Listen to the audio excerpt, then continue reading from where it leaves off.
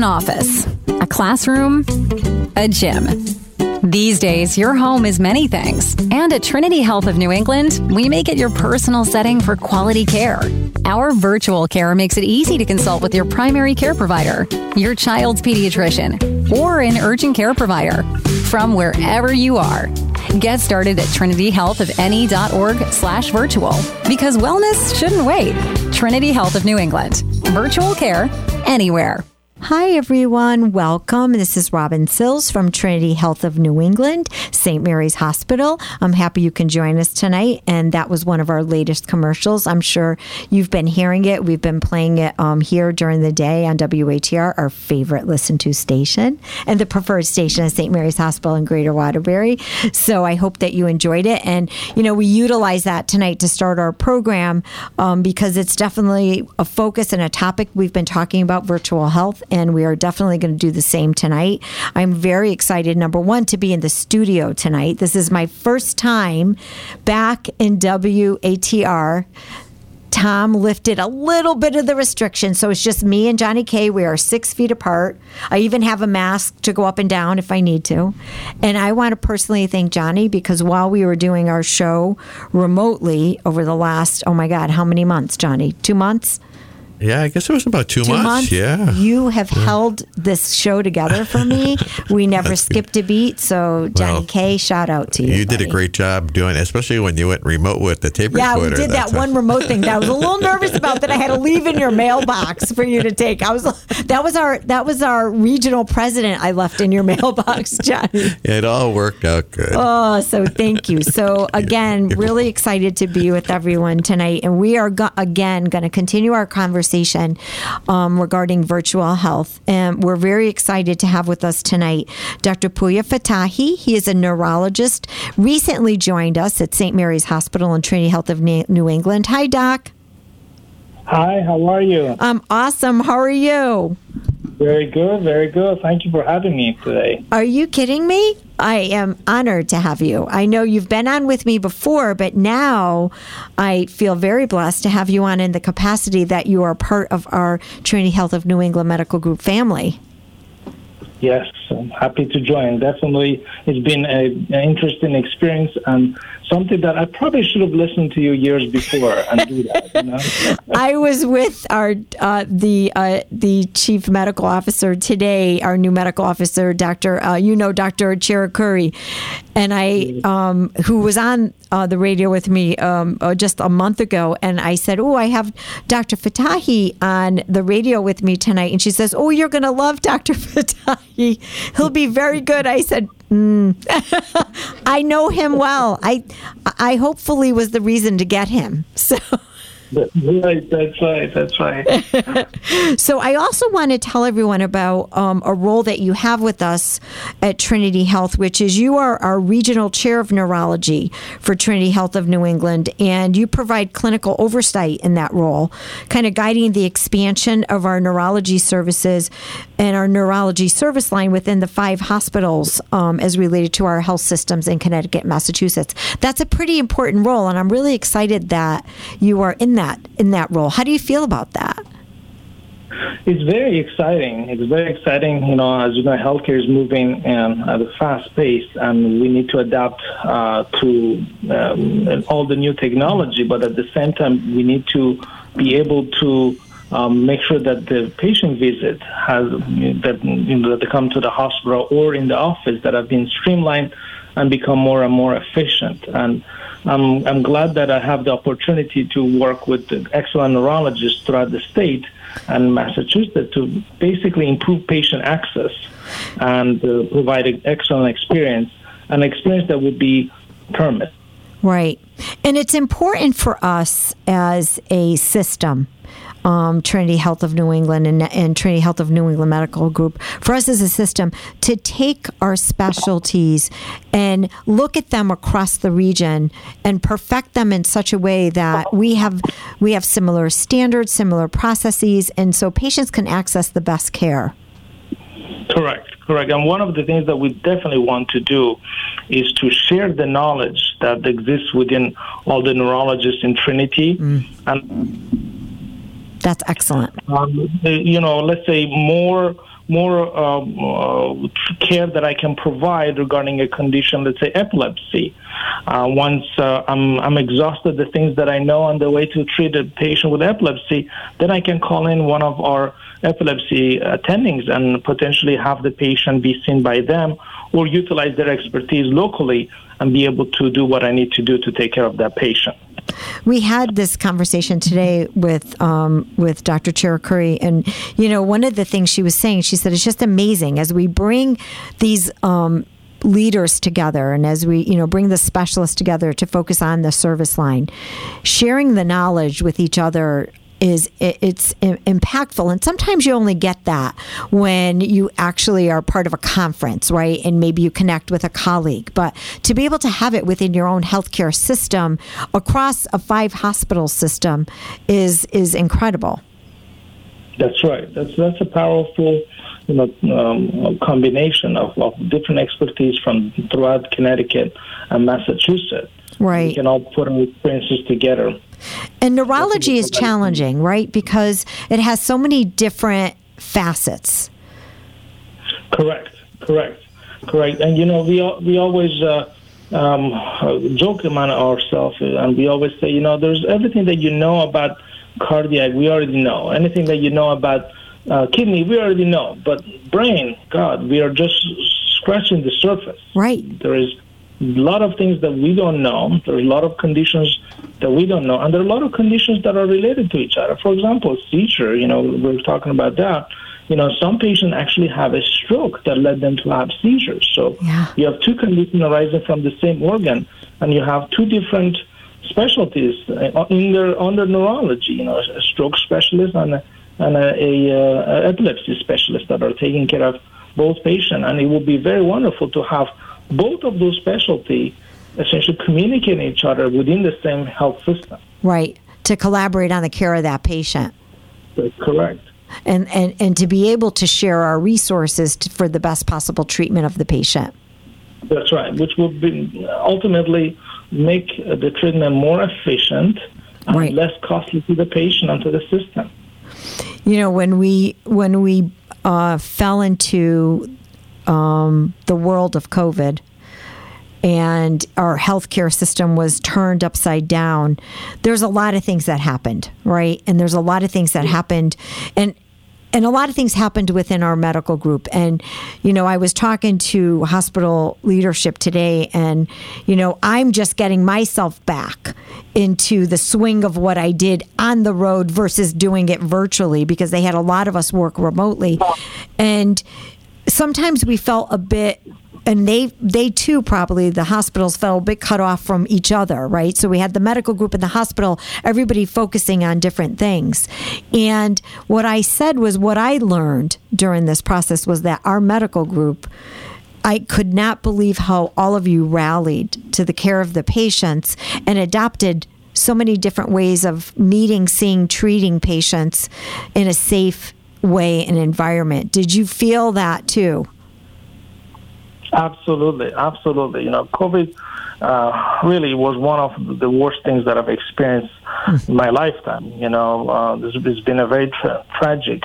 But at the same time, we learn a lot, and we learn how to collaborate even more, and we learn how to share the precious resources that we have and still deliver high-quality care. And I can say maybe there is a silver lining to all of this tragedy, and that is that we learn how to be able to provide care remotely. We've done a lot of our visits in our office has been done remotely, and even some of the patients that we're seeing at the hospital, we've done remote visit. I had one patient. I'm going to give you an example of this lady that she came in with COVID, and she was diagnosed, was actually required intubation for a couple of days. Then she did well. She was extubated, was on the floor, still on the oxygen, and all of a sudden, she developed a stroke symptoms with left-sided weakness, worsening shortness of breath,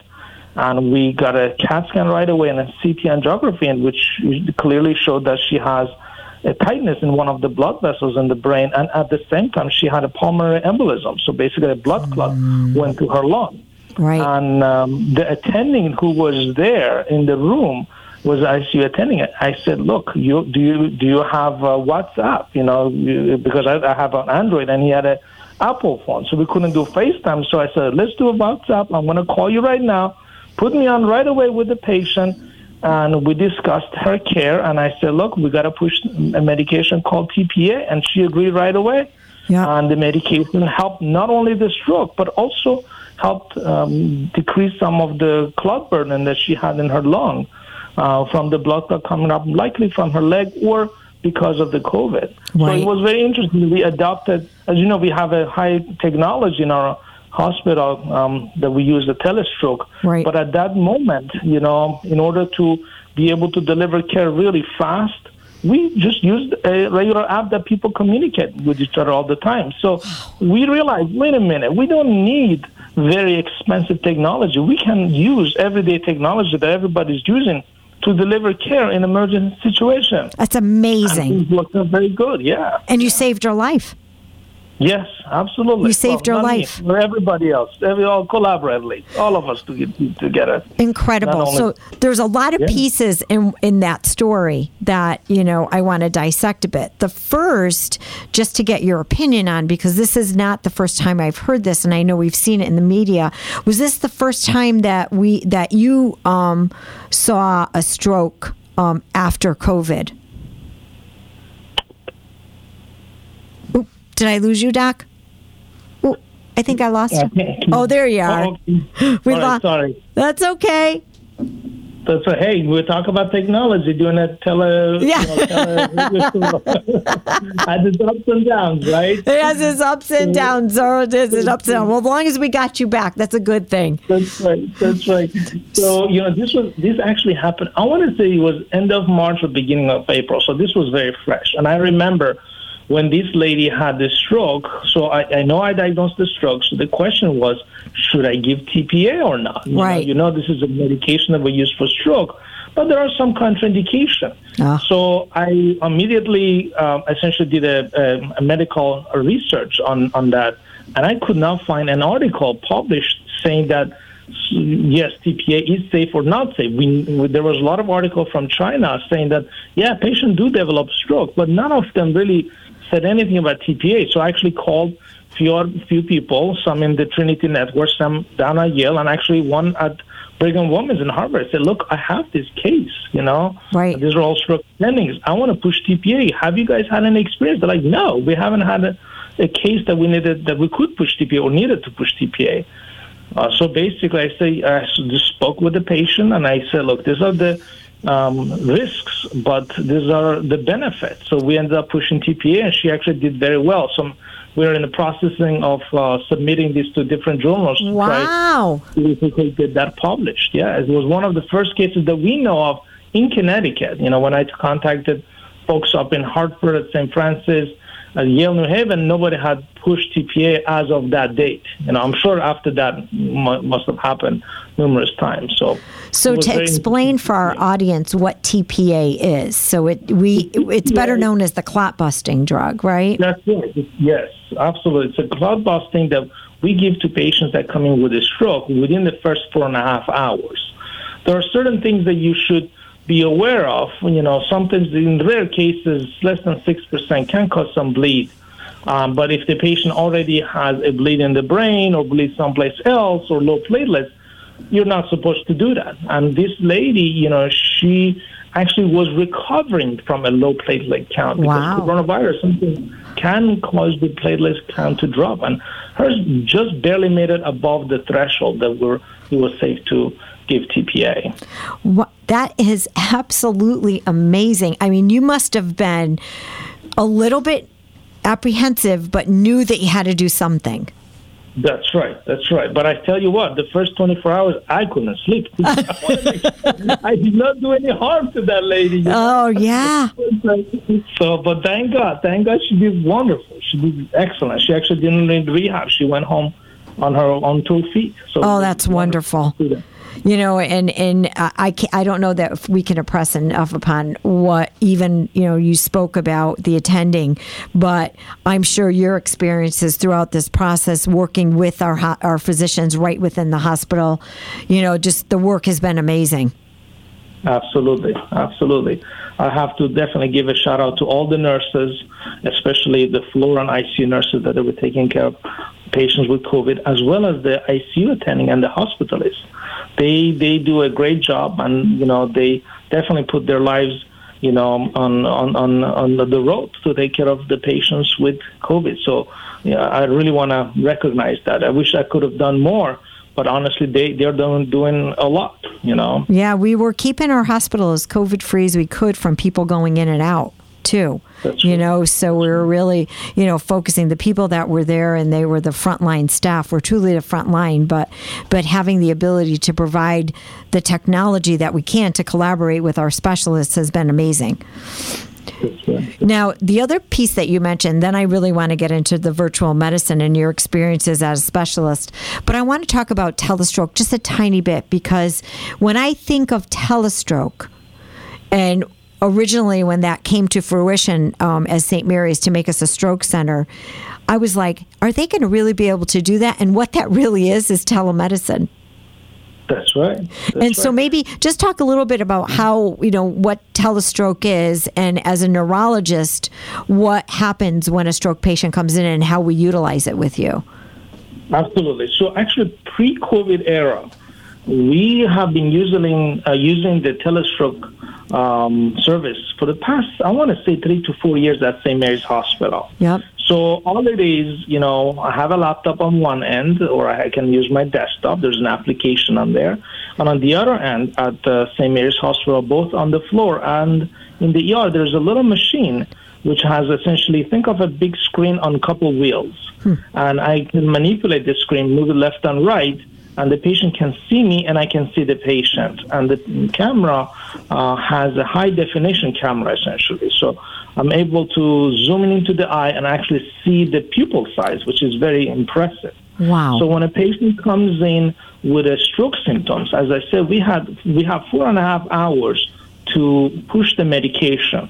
So let's say if I'm home or if I'm at the different hospital, that 20 minutes, that time that gets me to come to the hospital, that would be a wasted time. Every 10 minutes that we decrease, every 30 minutes that we basically delay the administration of TPA, our chance of recovery goes down by 10%. Wow. Think of this: every few minutes, you're going to lose tons of brain cells. So the faster that we act on that, the better it is. So patient will come in, the ER doctor would do a quick evaluation, send them for a CAT scan right away, and then they call me and we discuss the case kind of preliminarily. Right. And as the patient comes back from the CAT scan, I jump on the call with the telestroke, and I'm able to essentially see the patient right away. And most of the time, there's either a nurse or a physician at the bedside of the patient, so we can do a quick examination evaluation together.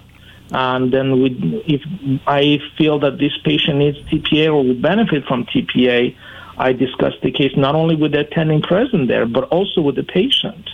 And usually we obtain a verbal consent, and if this is something that that he qualifies or she qualifies, we push TPA right away. Usually the TPA, if I think that the patient is going to need TPA based on my initial discussion with the ER attending, when the patient is under CAT scan and going for the CAT scan, we instruct the pharmacy to have the medication ready to go. You have to mix it, so it takes a few minutes. Yep. So the medication is up by the bedside, and if we feel that this is what we need to do, we push the medication right away. And we are doing very good as far as the timing. You're supposed to give less than 60 minutes per the CMS guidelines, one of those goals that you have to reach. And we're really doing very well with that. It's incredible because you think about the time saved. Because if you call a physician and say you need to come in, I think we have a potential stroke, you could be on the other side, way on the other side of Waterbury, hit traffic, whatever, to try to get here, and you've wasted all that time. With the use of telestroke, we save everything.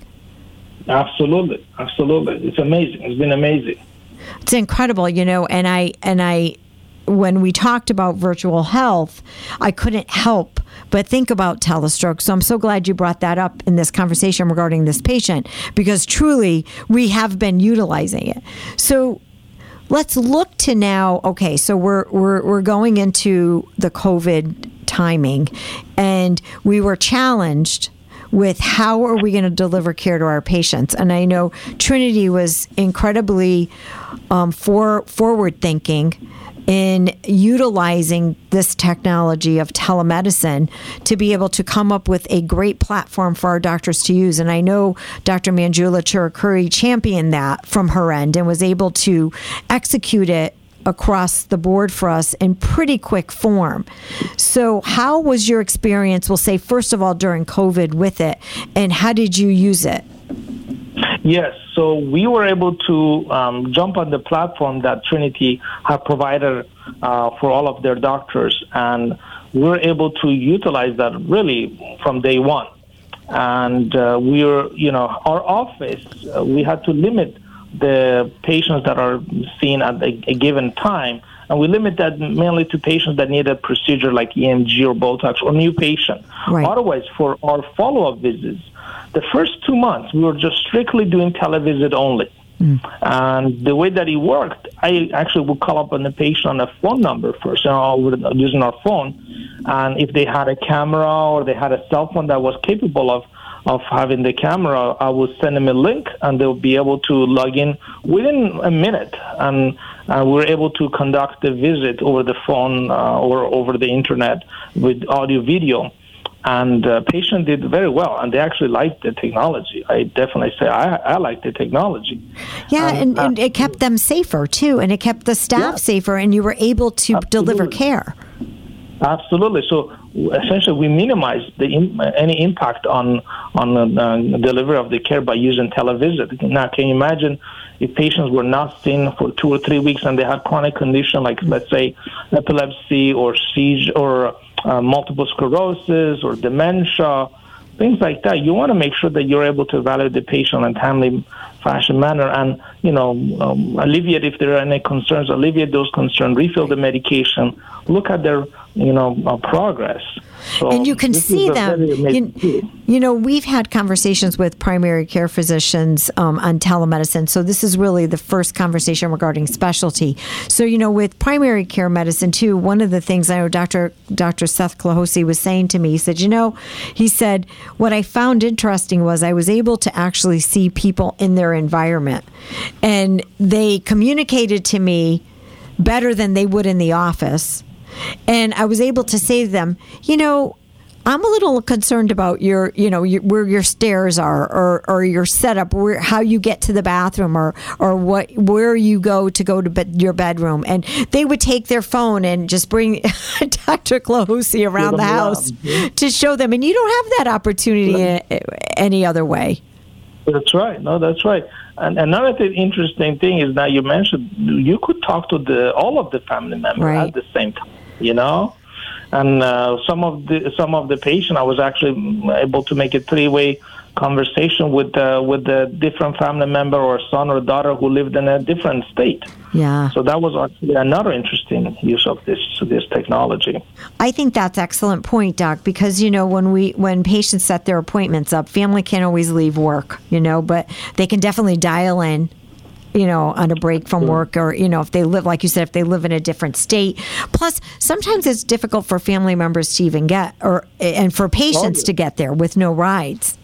Oh, yeah, absolutely. And I have a lot of patients who live in Massachusetts, who live in New York or New Jersey, but for whatever reason, they must have liked me, so they like me to remain as their doctor. So sometimes they travel 2 hours to come and see me. And, most of the time they have their daughter or their son drive them, so they had to take time off. And obviously by the time they come and go, half of their day is gone. Right. So with this technology, I can provide the same care over the internet and examine them. Of course, if there's a problem or if there's a concern, I'm going to have them come and see me in person. Right. But imagine how much of time is saved, how much cost is saved for the patient for travel, and potentially it will increase the health of the community, because they will be able to have regular follow-ups, regular checkups.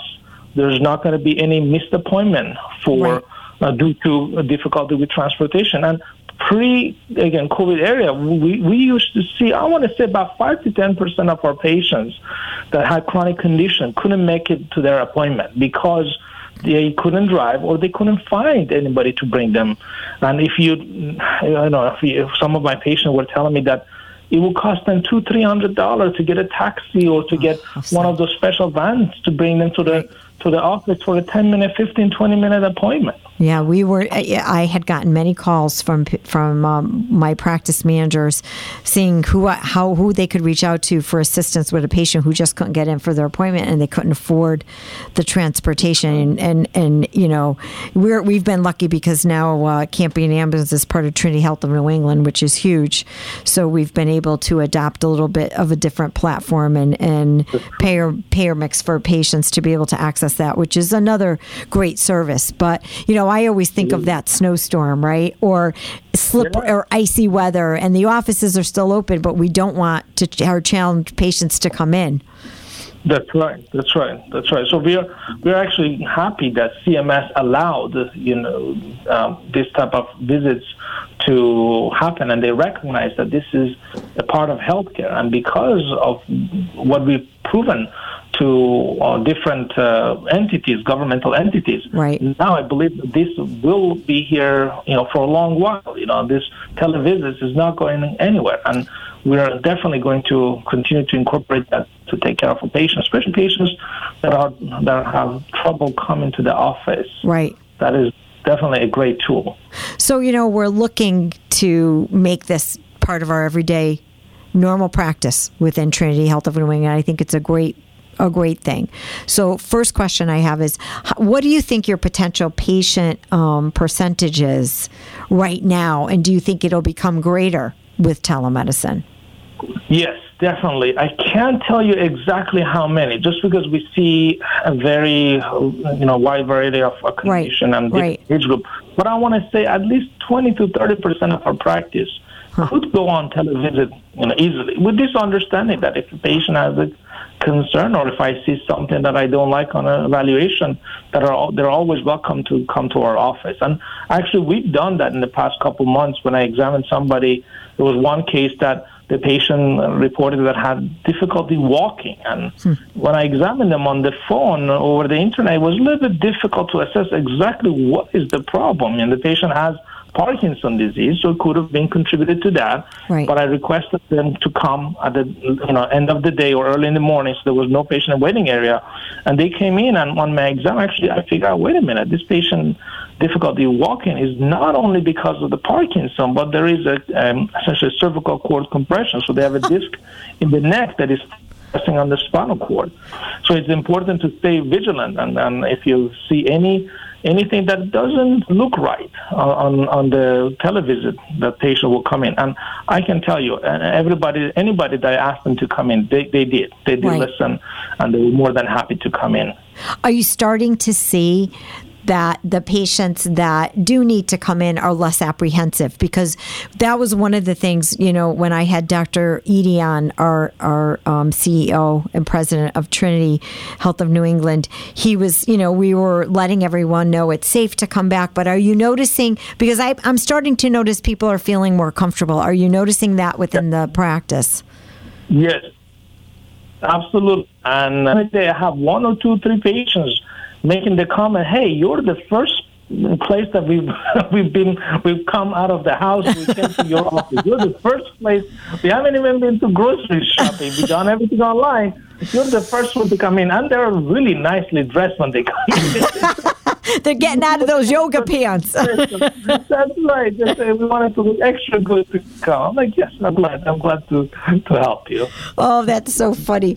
Well, when you look at the virtual visit and of course during COVID, I think it was just to get it done, right? And now we're working on taking the platform that we put out there and ensuring that the continuity of care that's attached to it is important, is in place, and that we're doing everything as if you were in an inpatient setting. So from a neurology perspective, if you do a telemedicine visit, what are some of the key steps you need to have in place for that patient during the call and then as a follow-up?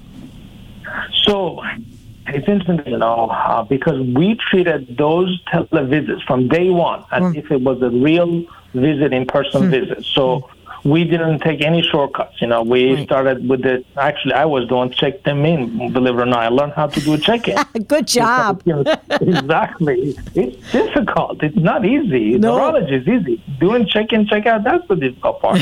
But anyway, so we started with that. We started with a review of, how are they doing in general, the health. We reviewed all their medication, seeing if they needed any refill, reviewed any of the new imaging or lab that were done, and we documented. The only difference was that I was able to document everything that I needed, except for some small part of the neurological exam that you really need to have the patient present. For example, checking the reflexes, right? Yep. Or checking the visual acuity. Those are difficult to do over the internet, but otherwise everything else we were able to do. So if you look at my notes from the televisit versus the regular encounter that we have in person, you really can't tell the difference, except that if it's a televisit, I write this was a televisit. Otherwise, everything else, we kept it the same.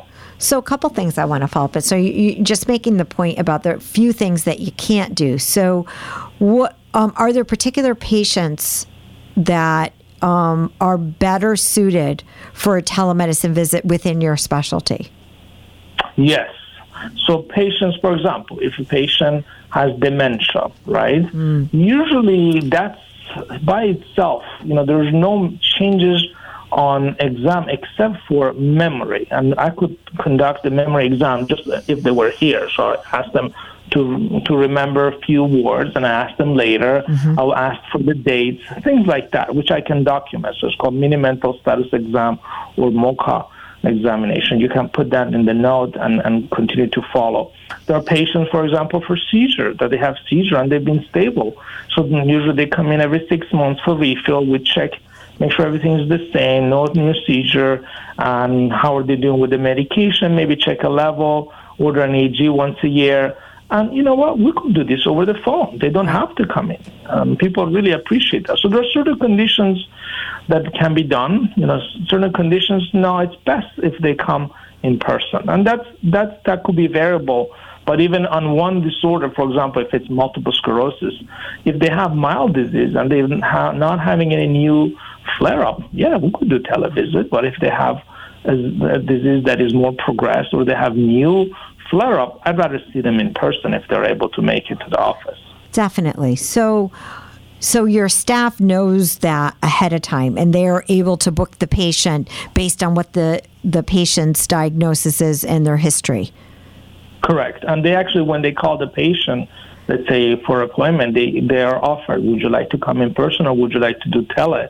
Especially initially, we, as I said, the first couple months, 3 months, we were strictly televisit on the follow-ups. But now, for the past week or two, because things are getting better, some patients do want to come. Some patients do want to do it over the phone. So we kind of let that patient decide.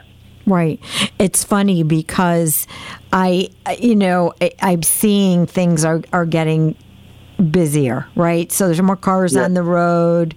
There's definitely more people in our parking lots, at our medical buildings, and you're seeing, you're just seeing people. It's kind of like after a big storm, everybody coming out to see what's going on.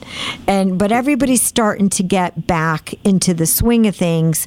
And I think it's important to remember that we as a healthcare organization still don't take those inpatient visits lightly in regards to patient safety. So maybe, quickly we can let our patients know and the community know what we're doing to make sure they're safe.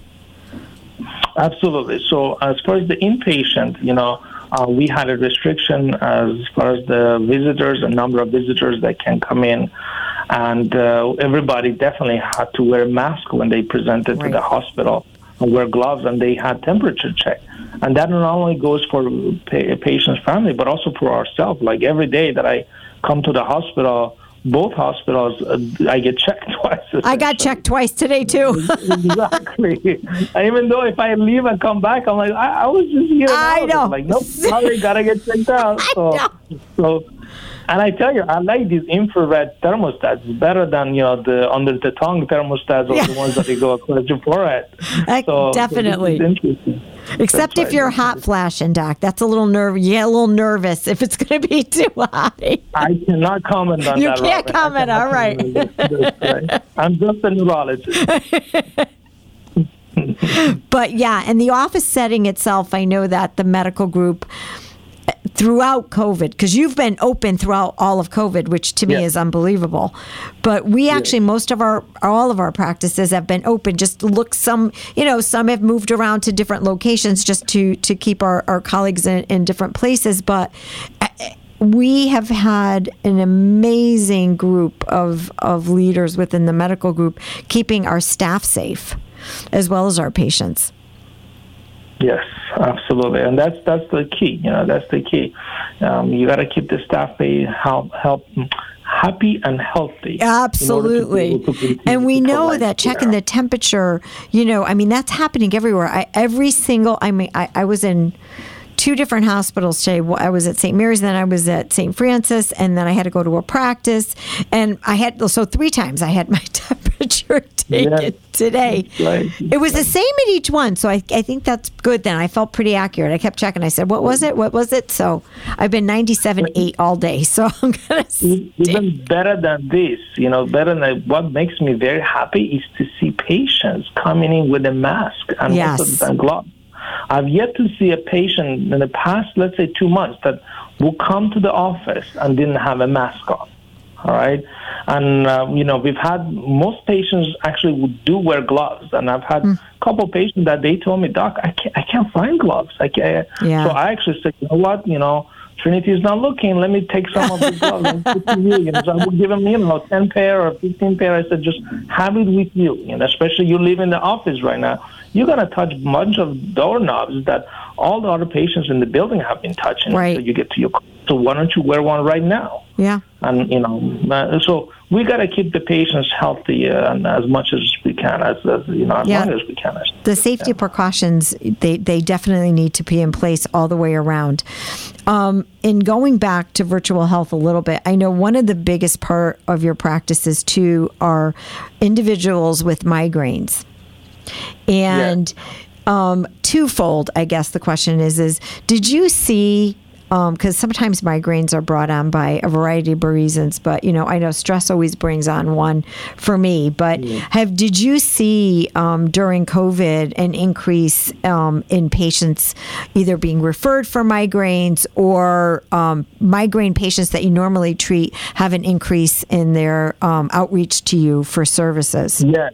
So you actually touched a very interesting point. So yes, there are a lot of patients who have migraine and who experience increased migraine instead of really stress because of everything that was going on, especially the first few weeks of the home stay order. And for those patients, if we could just talk to them over the phone and explain the situation, most of them were happy. Some of them required additional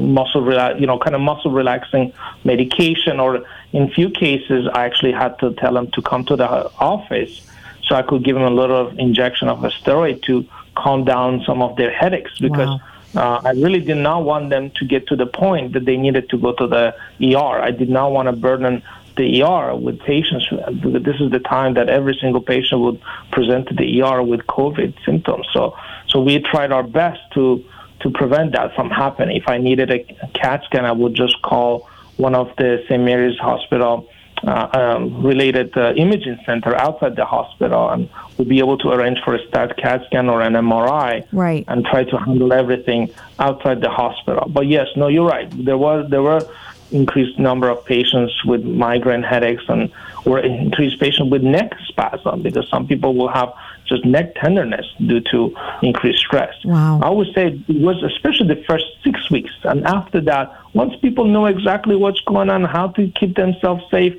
I think that really started to drop. The numbers started to drop. Well, one of the first things they talked about with the onset of COVID was this horrendous headache. People complained about a really bad headache. So I could see that, number one, there's stress in that. But if you have migraines, now you're thinking about it. And now, is it a migraine or is it COVID? That's right. And our job was try to give a reassurance if they didn't have any other symptoms. Right. And they did not. And it's interesting that you brought this up because some of the patients that presented to the hospital, I've had a few patients that presented solely with seizure, right? And there's a patients that they had absolutely no history of seizure before, no stroke. You do an MRI, looks good, and we asked for COVID testing or chest CT. And lo and behold, they had COVID, and one of their initial presentation was actually seizure. Oh my gosh. Some of them were difficult to treat. Like I had to put them on 3 different anti-epileptic medications while they were getting treated for COVID.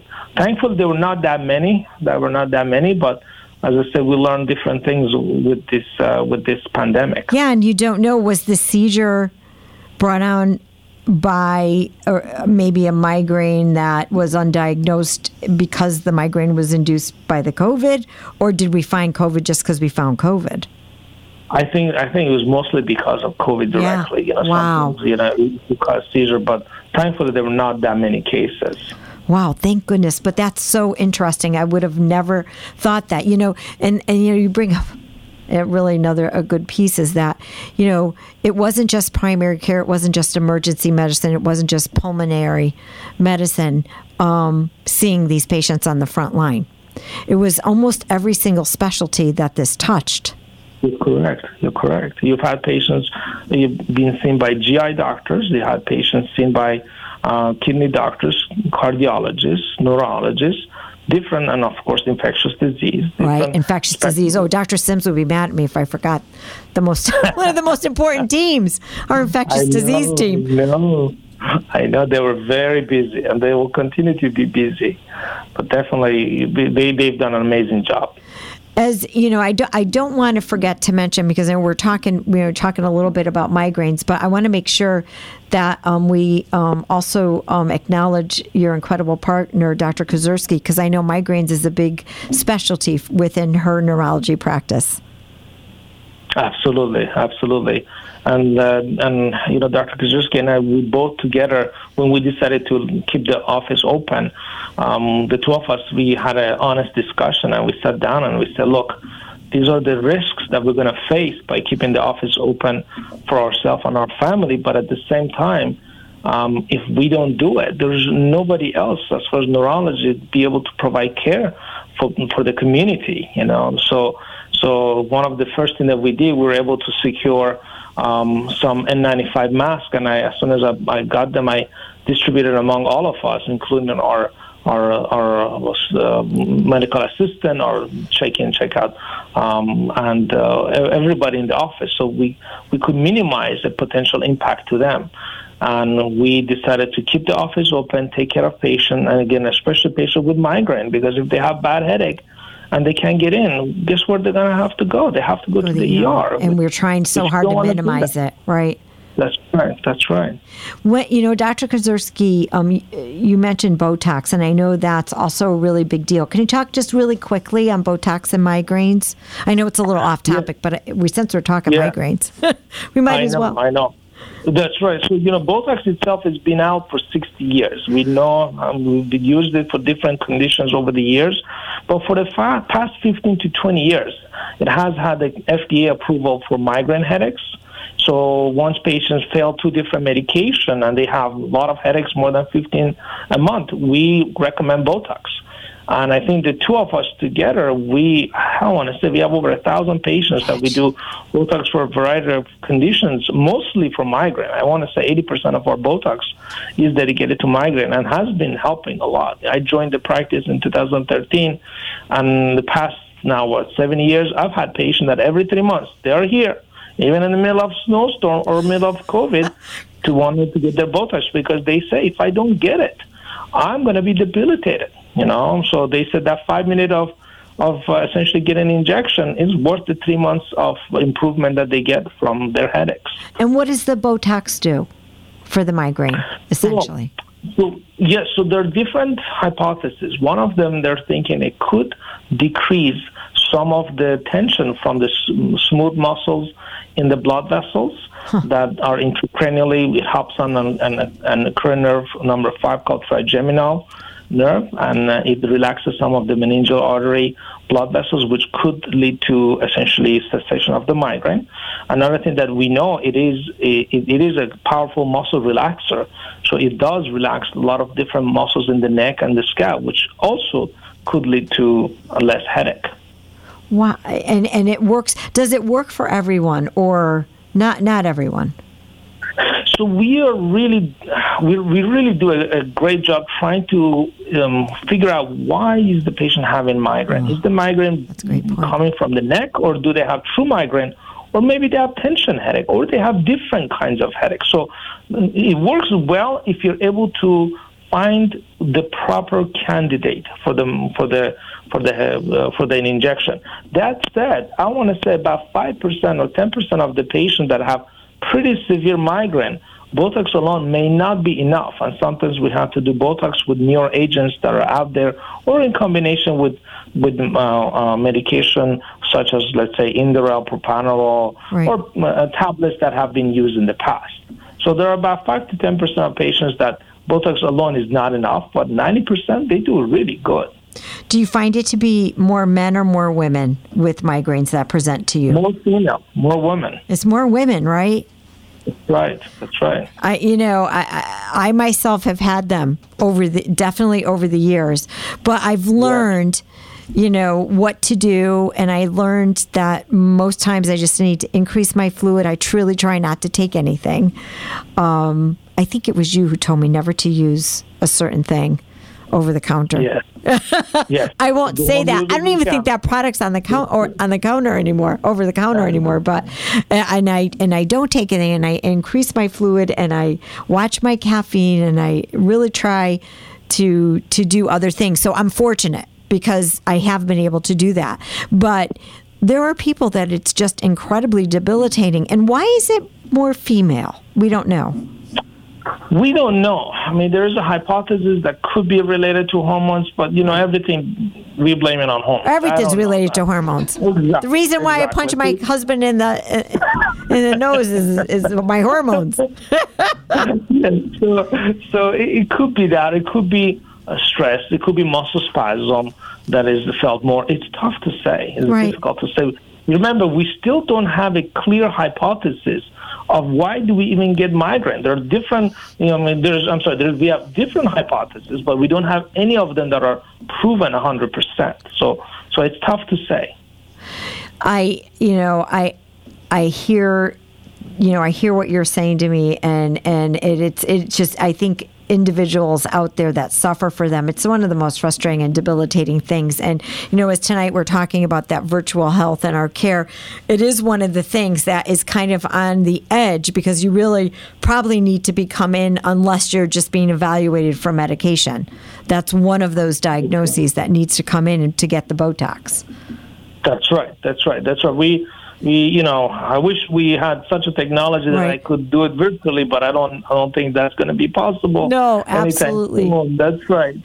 But, we always recommend patients to come in for any of their procedures, for EMG, for Botox, for occipital nerve block, and even for new patients, if they can come in, we definitely want them to come in person. But for any follow-ups, any patients that are stable, we really embraced the televisit, and we're actually very glad that CMS, Center for Medicare and Medicaid Services, have relaxed some of the rules, because we tried to do that in the past and we were unable to do it prior to COVID, but now they recognize that this is a necessity, and they recognize that we are able to provide the same quality of care, and they're allowing that to happen.